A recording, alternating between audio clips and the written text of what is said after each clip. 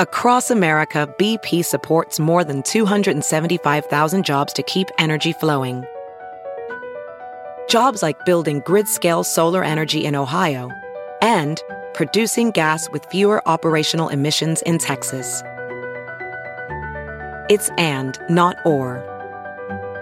See what doing both means for energy nationwide at bp.com/investing in America.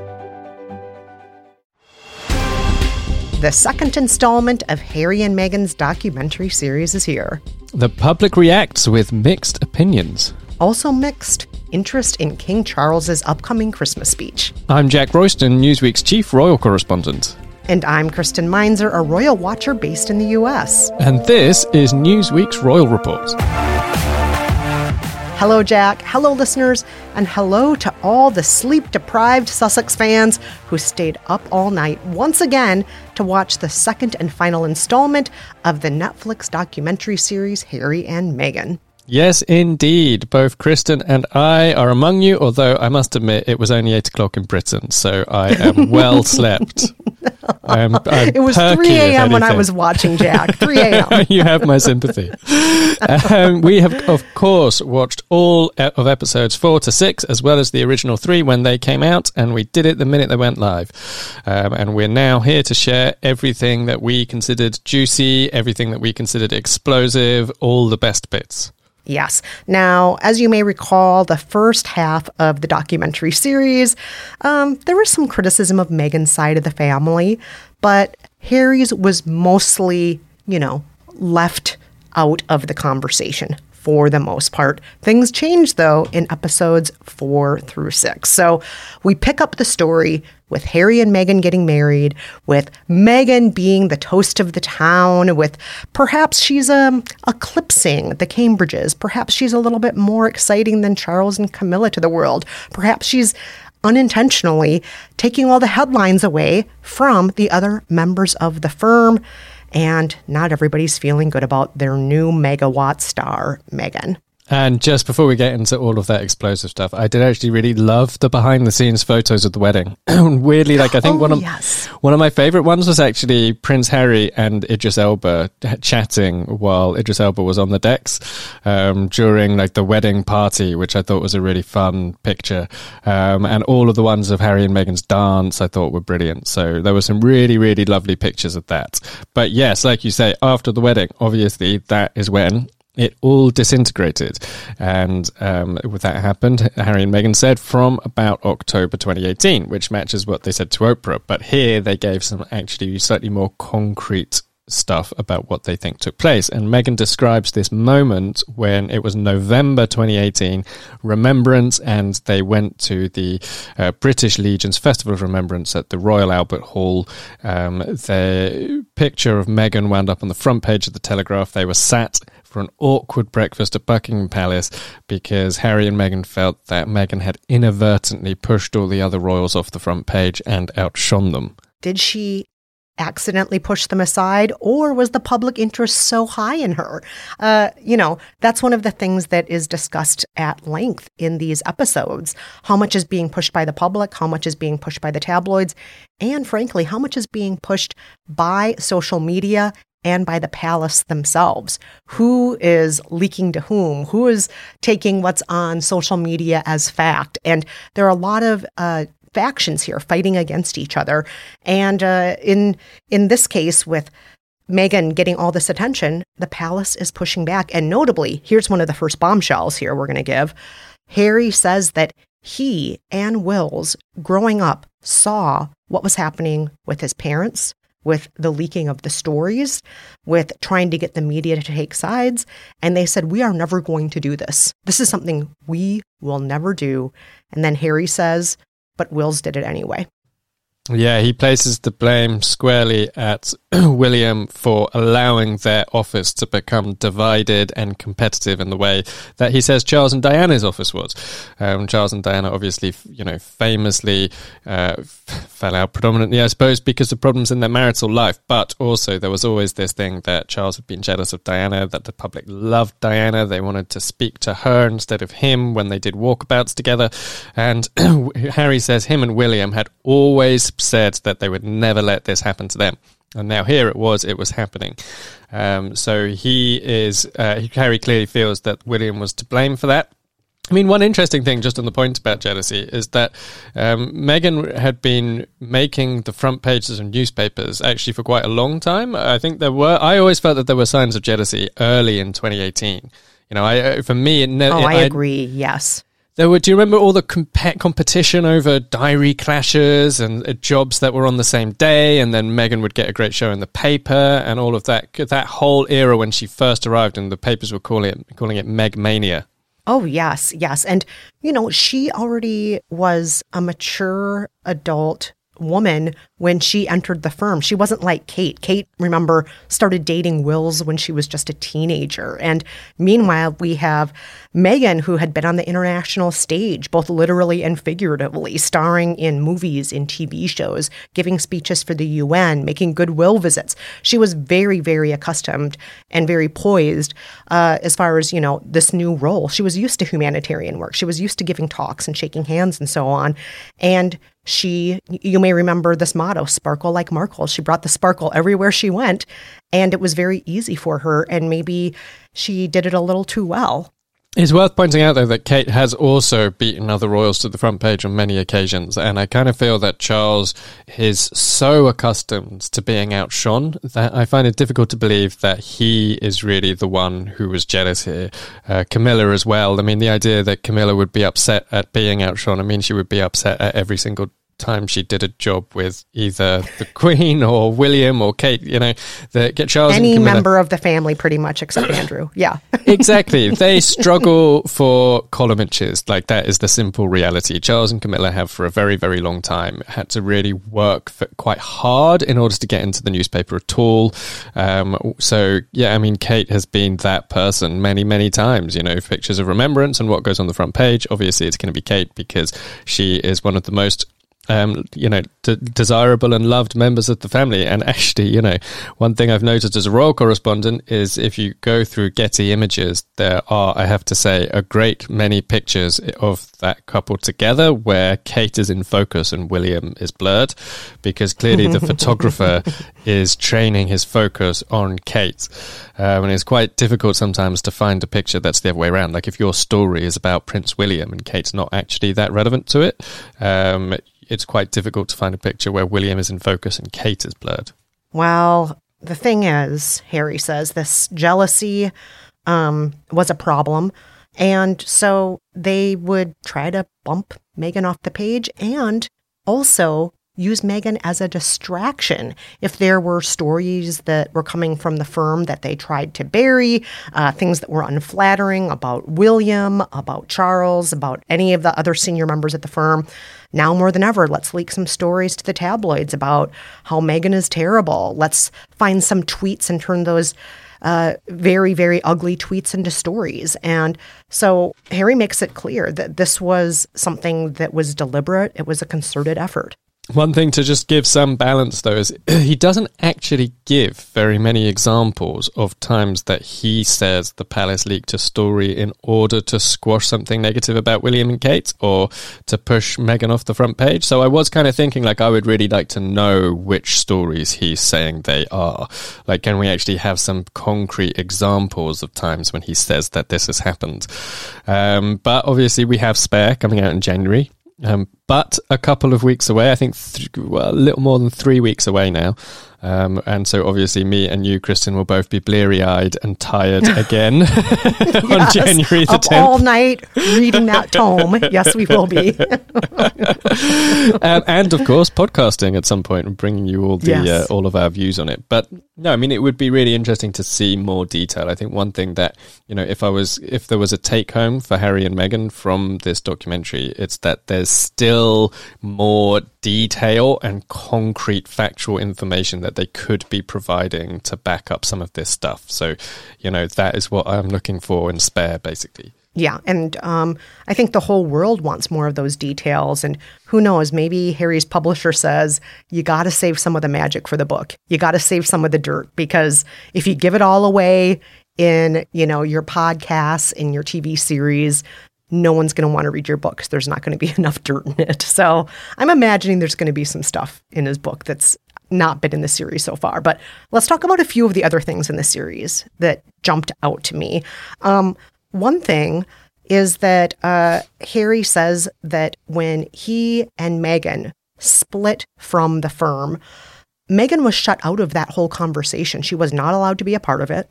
It was William. It was William specifically shouting and screaming is what Harry says. It was Charles speaking untruths. It was the Queen just quietly sitting there.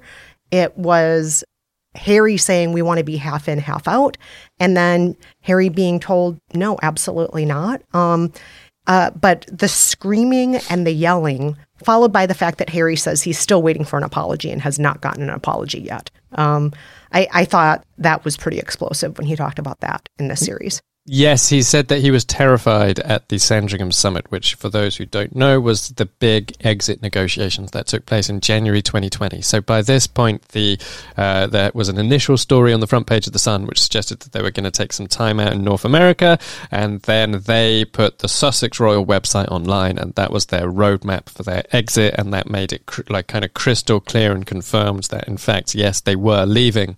So the Sandringham Summit was the kind of crisis talks that took place a few days after that, week after that or so. And yeah, it was the Queen, Charles, William and Harry and their various private secretaries and palace aides sitting down trying to hammer out a pathway to Harry and Meghan actually leaving. They had already got to the point where Harry felt that the Queen he'd been blocked by palace aides from seeing the Queen, and so then we now get this new chapter in that where he says he was terrified, as William shouted.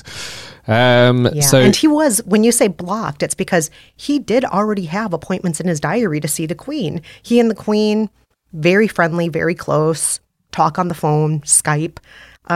Plans were already in place to, spend some time with Grandma in an official capacity to talk about the future. And then suddenly all of those appointments were completely deleted from the diary. It wasn't going to happen anymore. And that was because Charles and William blocked him. Yes, indeed. And one thing that's really interesting about this is that Harry was actually asked by Oprah about his relationship with his brother. And he said, I love William to bits. We've been through hell together. We have this shared experience from the death of Princess Diana. And he basically kind of swerved the question. He acknowledged that clearly they're on different paths, but he didn't get into the actual kind of hand grenades that we've had in the second part of this documentary.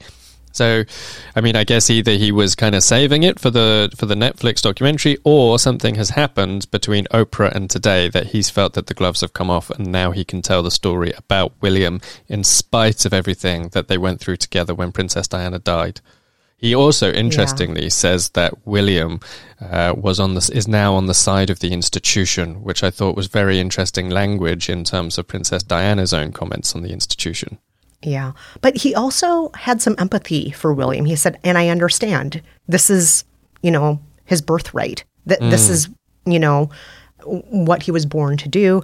He understands, and he also admits there were times when maybe he was a little bit too much of an institution person and not a husband. For example, when Meghan was struggling with suicidal ideation, when she was talking with him, with her mother, begging the palace to be assisted with her mental health, Harry admits, I really screwed up. I was institution Harry. I was not husband Harry. I just kept thinking, what are people going to think about us? What are people going to say about us? Stiff upper lip.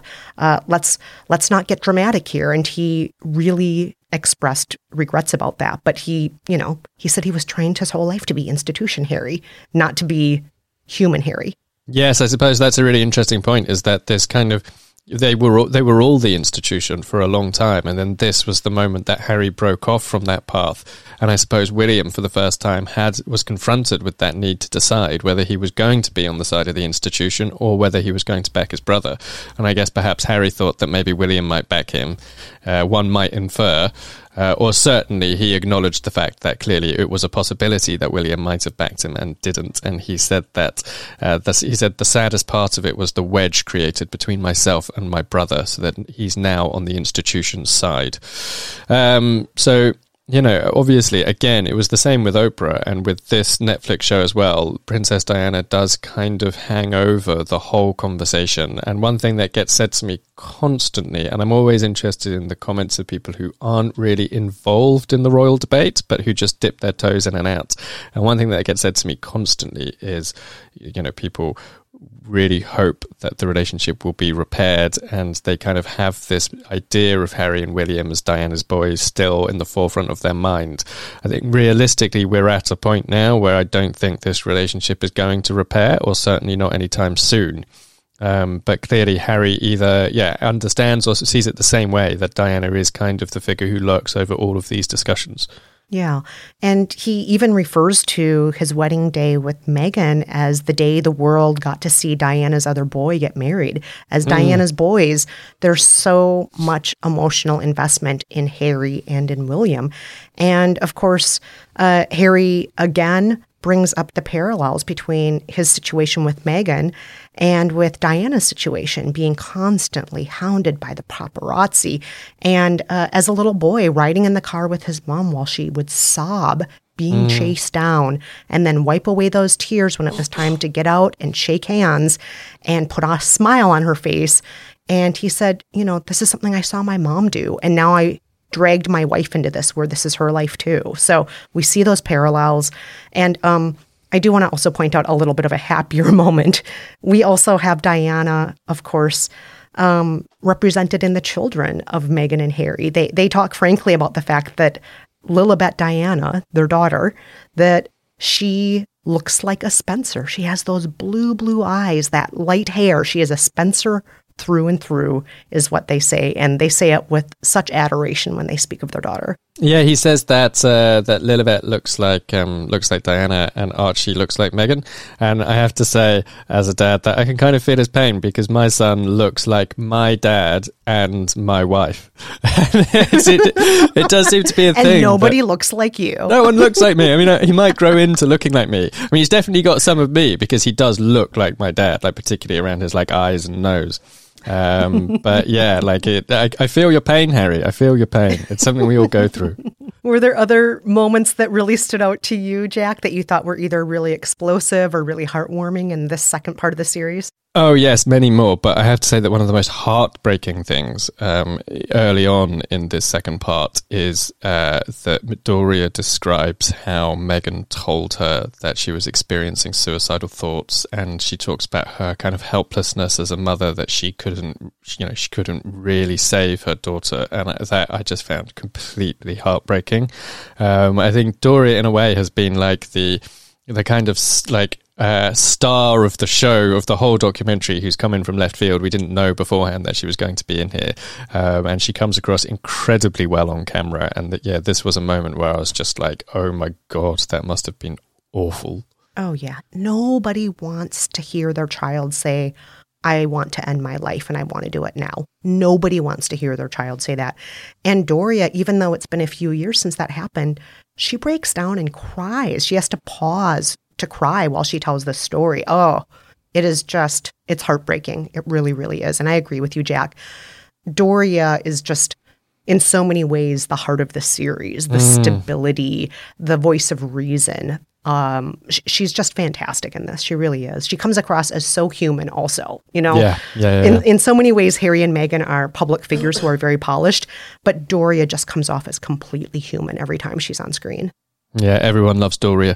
But also, I mean, okay, so we have to talk about some subjects that we have discussed many, many times on the Royal Report before, including repeat the guest who isn't here, you know, the guy who we always talk about, who's never in the room, Jason Knuff. Oh, Jason Knuff!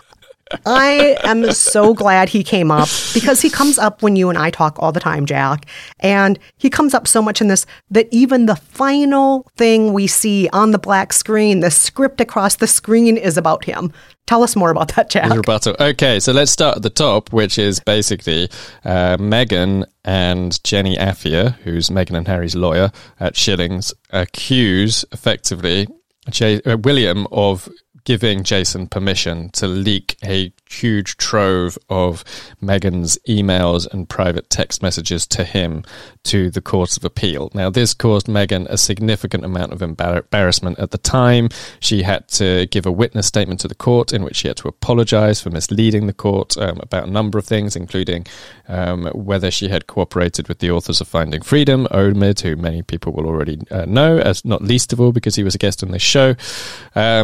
And this was, a real wound, I think, for Harry and Meghan. And what we get to see in this documentary is them reacting live, having just been told that this is happening, that Jason has given a witness statement and is handing over these emails. And Meghan's kind of saying, what do we do? What do we do? And it also features Mandana Dayani, who is the former president now of the Archewell Foundation, but at the time was in that role. And she's kind of saying, but why is he being described as your staff when he works for William and Kate? This guy works for your brother. And Meghan's saying, look, I'm not going to say anything about your brother, but it's so obvious. And then we have Jenny Afia come on screen and basically say explicitly that Jason would only have done that with the permission of his bosses, and he works for the Duke of Cambridge. So this is like another of those really crystal clear allegations. But like you said, at the very end, Jason has explicitly denied this and said it's entirely false. Yeah, but I'm a little confused about the denial, to be honest with you. Because, he claims he was advised to do it, that he didn't offer to do it. Well, to me, that's like pretty much the same thing. Who advised you to do it? If you didn't offer to do it, somebody advised you to do it? I'm very confused by that. Yeah, I think he's saying that his lawyer, so at some point Jason got lawyered up, and because he knew that he was potentially going to be called upon to be a witness or to give some kind of material, so he hired himself outside counsel. So neither the royal family's lawyers nor obviously the legal team for Harry and Meghan. And I think what he's suggesting is that his own lawyer advised him that the material he had was relevant to the case. I mean, I'm sure that he could have said that he didn't want to do it if that's the case. But what he's clearly saying is, he's saying it's entirely false to suggest that William authorized it. So that's his position. But Jason, we've discussed this before. Jason, very fishy. William and Kate, very fishy with a lot of this stuff. And we learn in this documentary that according to Harry, that letter that got intercepted by the Daily Mail that was at the heart of this whole privacy case, that was the reason that, Jason's documentation was released. At the heart of all that, this letter was something Meghan wrote to her dad because she was advised by the senior royals to try and smooth things over with her dad, to get her dad to stop, interacting with the tabloid press. Meghan did not write that letter with the hope that it would be intercepted, and then with the hope that it would be sympathetic to her, as many people who are in the Cambridge camp claim. This is something that, according to Harry and Meghan, she was told to do by the senior royals. Yeah, so she says the Queen and Charles specifically advised her to write it. And this touches on some things that we knew already. So we already knew that Meghan had gone out and stayed with Charles and Camilla. And then there had been a conversation with Charles and another unidentified senior royal family member in which the letter had been discussed. And she kind of said off the back of those conversations, she made the decision to send the letter. But now she's saying really explicitly, she's named the Queen as the other senior royal, but also she said they advised her. So she's not simply saying that she made the decision off the back of it, but that the Queen and Charles advised her to do it. Obviously, it did not go very well in the sense that it was leaked to the Mail on Sunday and published and gave rise to this court case, which she found clearly incredibly traumatic. And actually, another one of the incredibly heartbreaking sections of this documentary is Harry accuses the Mail of causing Meghan's miscarriage. So that happened in July 2020. The Mail at the time had applied for the names of 5 of Meghan's friends to be made public. They were 5 people who gave anonymous interviews to People magazine to kind of try to fight her corner, so to speak. And they hadn't been named before, and the Mail wanted those names out there. Meghan said she found the entire thing very stressful. She was having sleepless nights, etc., etc. She was pregnant at the time, and she did miscarry that pregnancy, and Harry says he can't know for sure, but he blames the Mail. It should be noted that most doctors say that the vast majority of miscarriages do not happen, though, because of environmental causes. It's not because the mother's doing a bad job of managing her stress. If anybody is getting the impression that Meghan was under stress and didn't handle her stress well, and that's why she had a miscarriage, blame does not go to mothers in this case. And doctors, for the most part, agree that that is the science behind miscarriages, not environment, not the mom's fault for not managing her stress. So we just want to make that clear also. Yeah, indeed. Now, there's one more thing that I did want to bring up. We did speak about Jason, and obviously it's important to have balance. We care about balance on the show. Well, we do. It's important. It's important to have balance. We do care about balance. I'm just sorry. I always shake my head when Jason's name comes up. Okay, sorry. well. But as you were, Jack, yes. So look, there is one thing that I thought that they could have spoken more about, and I was slightly disappointed that they didn't, and that is the bullying allegations against Meghan. And I'll tell you the reason why I think they should have gone into greater detail with it is because it is a potential alternative explanation for the turning point that they did describe. So they say that everything changed in October 2018. They talk about a tour of Australia and the South Pacific that happened at that time. And October 2018 was also the month that Jason sent his email accusing Meghan of bullying her 2 PAs out of the royal family and expressing concern for her private secretary, Samantha Cohen. So now, I'm perfectly happy for Meghan and Harry to deny those allegations. And, it would have been interesting to see her go through point by point some of the specific things that have been said. And, absolutely happy for her to say something's untrue if that's what she thinks, or if she wants to take some responsibility for something, then I'm happy with that too. But it did feel slightly jarring to me that they just didn't give any account of the fact that this seemingly major event took place at the exact time that they said the turning point between them and the royal family happened.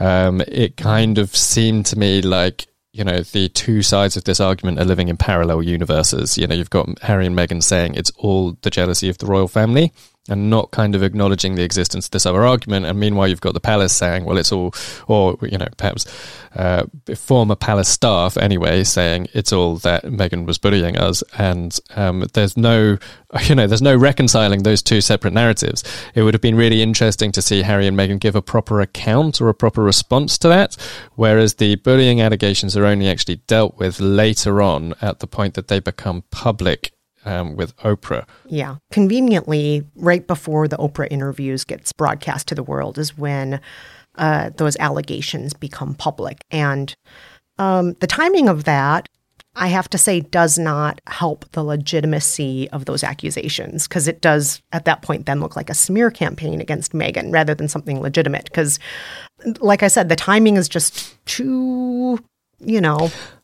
too on the nose there. I think the reason it came out is definitely to try to get their side of the story out before Oprah happened. I think there's no doubt about that. But also, I would just note that Harry does definitely believe in a right to reply. This is something he's complained about in his dealings with the media before, when he felt that he wasn't given a right to reply on stories that were published in the Mail. There's 2 court cases where he's made this complaint now.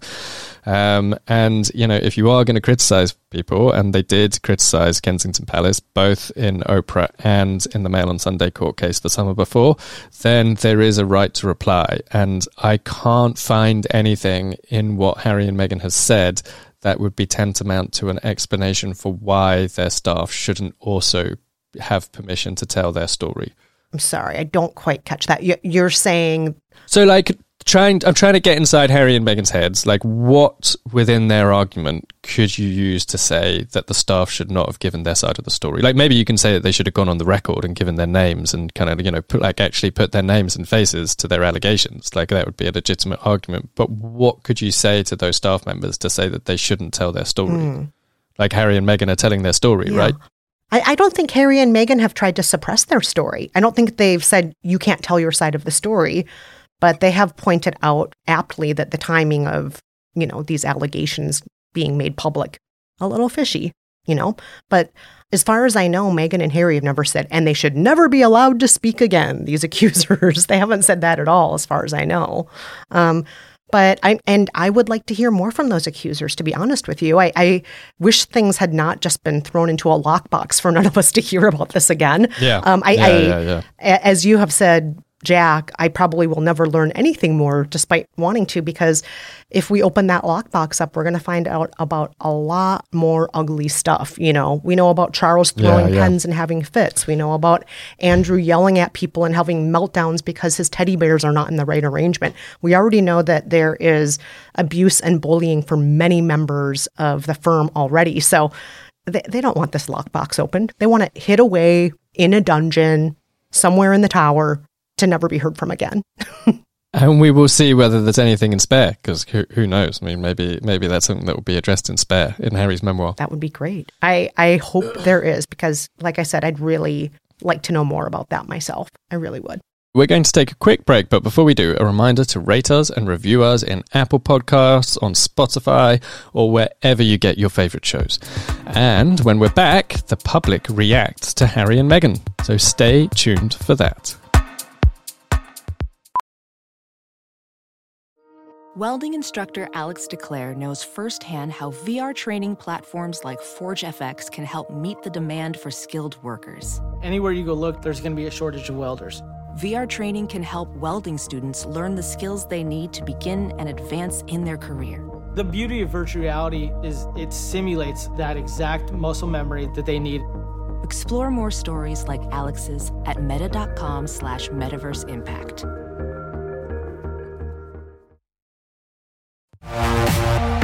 And we're back with some public opinion stats in the aftermath of the release of Harry and Meghan, and they are very mixed. Yes, they sure are. If we're to base things on viewership numbers, Harry and Meghan are the most fascinating people of the decade.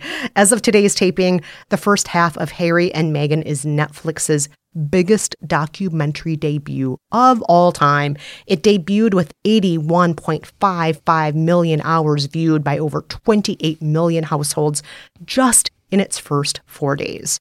Yes, but public opinion polls tell a slightly different story. In the UK, Prince Harry's favourability rating dropped by 13 points. Meghan's by 7 points. Meghan is disliked by 2/3 of the British public, which I think is the lowest that her approval rating has sunk. And that change has come since the Netflix documentary dropped. She was obviously unpopular before, but they've both slid since. Yes. Other stats in these polls that are worth looking at are also William and Kate. They are, at this point, the most popular royals in Britain, with the Prince of Wales liked by 77% and disliked by 15%, giving him a net rating of 0.62. The Princess of Wales was viewed positively by 72% and negatively by 15%, giving her a net rating of 0.57. Both dropped 7 points since November, though. So this is not, the greatest that they've ever had it in the public polls. And it should be noted that there's also an age aspect to all of this, too. Young Brits aged 18 to 24 are much more divided on William and Kate, with 31% viewing each negatively. Yes, and so basically Britain, it would appear, is at this moment in time siding with the monarchy, and Harry and Meghan haven't really managed to overturn some of the historic negative feeling that has existed towards them since, I think it started really when they made the decision to quit Britain, and then also they dropped in the opinion polls again after doing Oprah and in the months that followed. We have also done some polling of America, which has shown that Harry, William and Kate are roughly on a par with one another.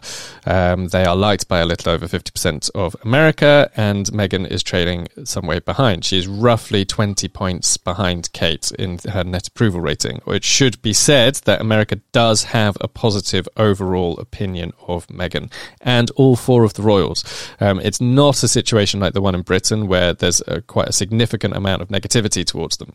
But one thing that struck me as quite interesting about it all is that Meghan's standing right now in America is not totally different to where she was with the British public in October 2019. So obviously what Harry and Meghan have said is that 2019 was kind of the year of hate. My words, not theirs.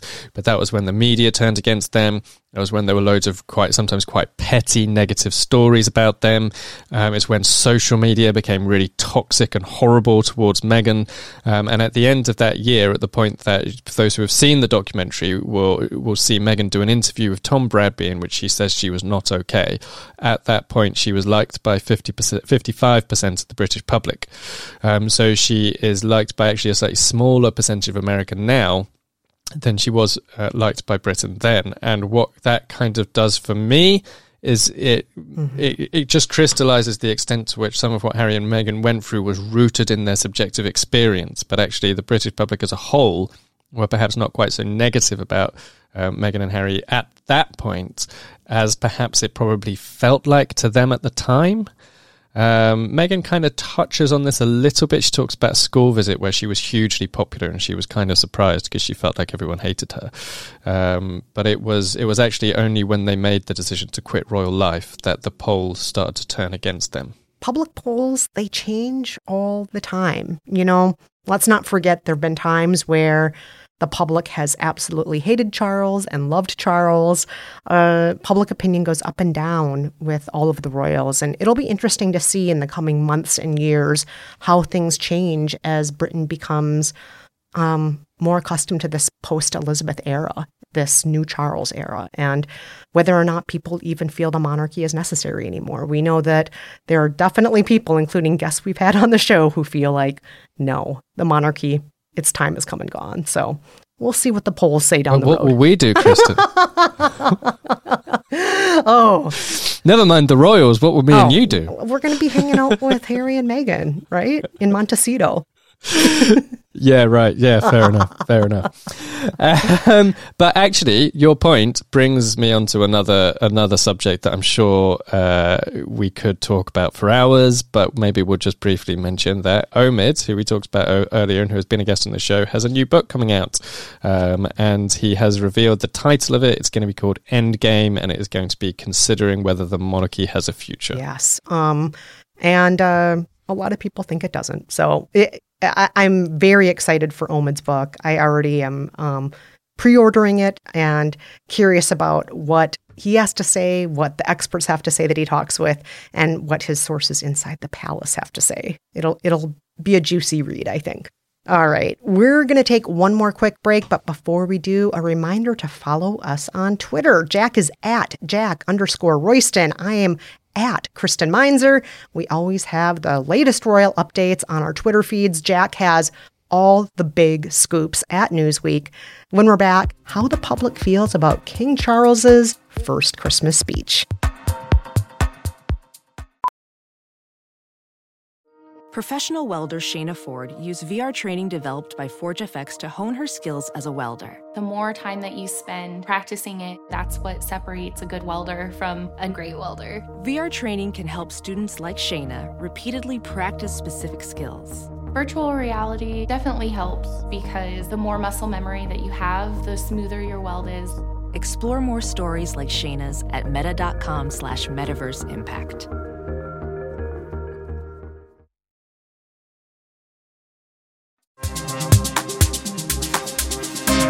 Hi, everyone. We're back with one last quick story.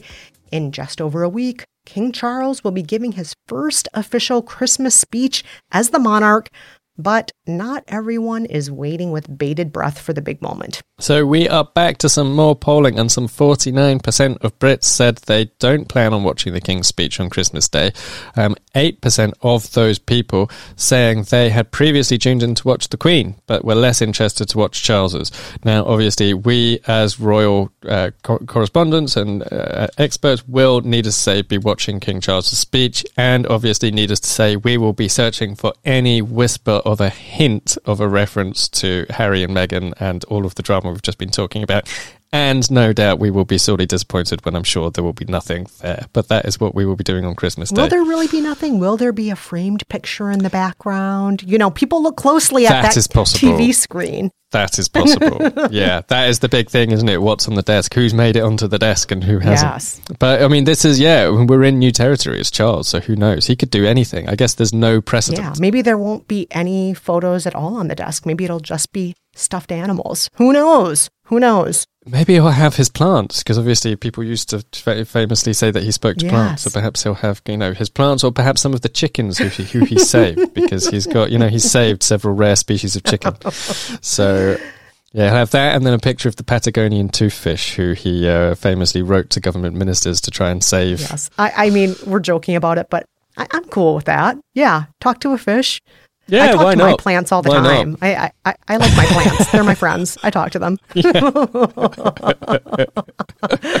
But yeah, we will obviously, after we watch that speech, be putting out an episode of the Royal Report, reporting back on what happens with that speech, what's going on with his desk, who's actually celebrating the holidays where this year. It's going to be a different holiday season, a very different one than for the past 90 plus years when we had the Queen alive and well. So there's going to be, a fresh new season ahead. And we'll be able to talk about some Christmas cards. We've actually had the Cambridge Christmas card already. So there's a new picture of them out this week. The 5 of them, William, Kate, George, Charlotte and Louis, all walking hand in hand. So we will be, presumably, I can only assume that we will have had Harry and Meghan's Christmas card by that point too, and we will be able to chat about that. But also, look, I might totally be wrong. Maybe Charles will just go out there and maybe he will address some of the stuff that Harry and Meghan have said. You can never say never. Oh my gosh. Maybe he'll say, by the way, I'd like to make sure everybody knows that my grandchildren, Lilibet, Archie, I'm going to give them an HRH title right now. Maybe he was just saving it for Christmas this whole time. These are your Christmas presents. He just wanted to keep us waiting. Yeah. That's the kind of guy he is. He's king now. He doesn't have to care what we think. And the holidays, they're all about anticipation and surprises. So, yeah. Exactly. Yeah. Well, Jack, that's it for this week's episode of The Royal Report. Be sure to join us every other week when we visit the latest royal headlines, embark on some royal deep dives, and riff on all things royal. Until next time, I'm Kristen Meinzer. And I'm Jack Royston. Thank you so much for listening, everyone. And a curtsy to you all.